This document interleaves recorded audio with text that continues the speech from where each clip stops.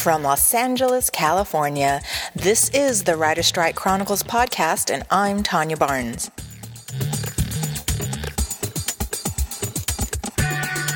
Hello, everybody. Today is Monday, December 17th, 2007, day 42 of the Writer Strike. In today's episode, I talked to an anonymous writer at the picket lines in front of Paramount Studios. In this recording, I omitted the name of the person he was with in an effort to conceal his identity. Before we begin, I have some important news. Tomorrow, December 18th, 2007, the Federal Communications Commission will be voting on legislation on relaxing the rules for media ownership that will allow greater media consolidation at the expense of public interest. Senators Byron Dorgan and Trent Lott have introduced groundbreaking bipartisan legislation that would hold the FCC accountable and put the people ahead of big media. It's known as S2332, the Media Ownership Act of 2007, that promotes transparency in the adoption of new media ownership rules by the FCC and establishes an independent panel to make recommendations on how to increase the representation of women and minorities in broadcast media ownership. At this time, I urge you to contact your senator, send them an email, give them a shout, tell them you support this bill. For more information, visit stopbigmedia.com. Okay, that's it for now. Let's roll sound on our anonymous writer.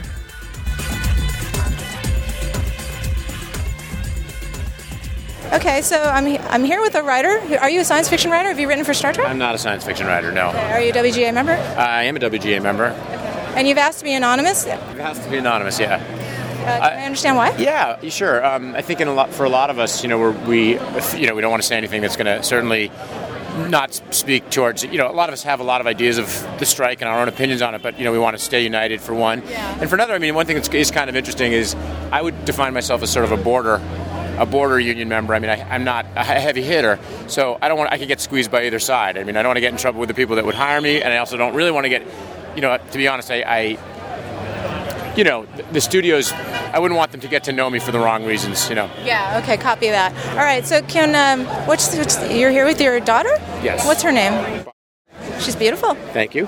She's very quiet right now because he's got her sucking on a bottle. Yeah. Okay, so what's the issue here for you? What's your story? Well, it's funny. I think when this all started, because as I said, I'm sort of on the edge. I'm in the union, but I'm struggling to get my feet under me. And so when the strike first hit, at that time I was willing to do it because it did seem like the right thing to do, but I was also very nervous because I didn't have a lot of reserve.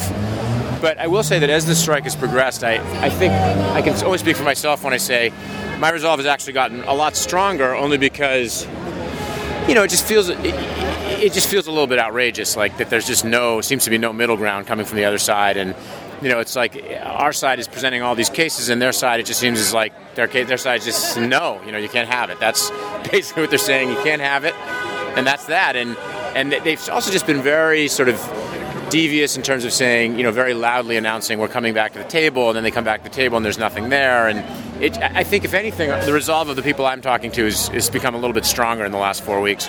And it is true, the thing about writers is everybody says, well, how long can you hold out? You're going to lose your house. You're going to lose. So many of us, we lived on ramen the first 10 years after college. Having no money is nothing new to us. And I think we can get by.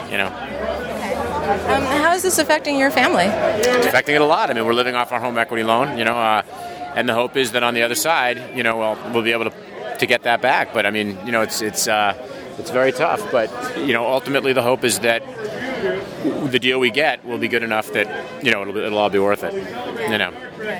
Are you here specifically for the Star Trek Writers rally, or are you just here because you have to put in your hours? I'm sorry to say, this is my lot where I've been assigned. But what a great perk, to come out and see George Takei and all the support we're getting, and it's nice to see them out here. They're a fun group. So funny. A lot of people. This is one thing I would like to say about the Star Trek crowd. Don't underestimate how funny they are. And everybody looks at them as nerds. They're nerds with the greatest sense of humor about themselves that you'll ever see. They're not lacking in self-confidence, is what I'll say. Yeah. Any parting shots? My parting shot would be, it was Sumner Redstone who said, I think to paraphrase, the art of a great deal is for both sides to be happy when it's over. That is not what he said, but that was the essence of what he said. And, can't we just find something in the middle that everybody be happy about? I mean, we're not asking that much. You have been listening to the Writer's Strike Chronicles podcast. For more information, visit our blog at wgastrike2007.blogspot.com.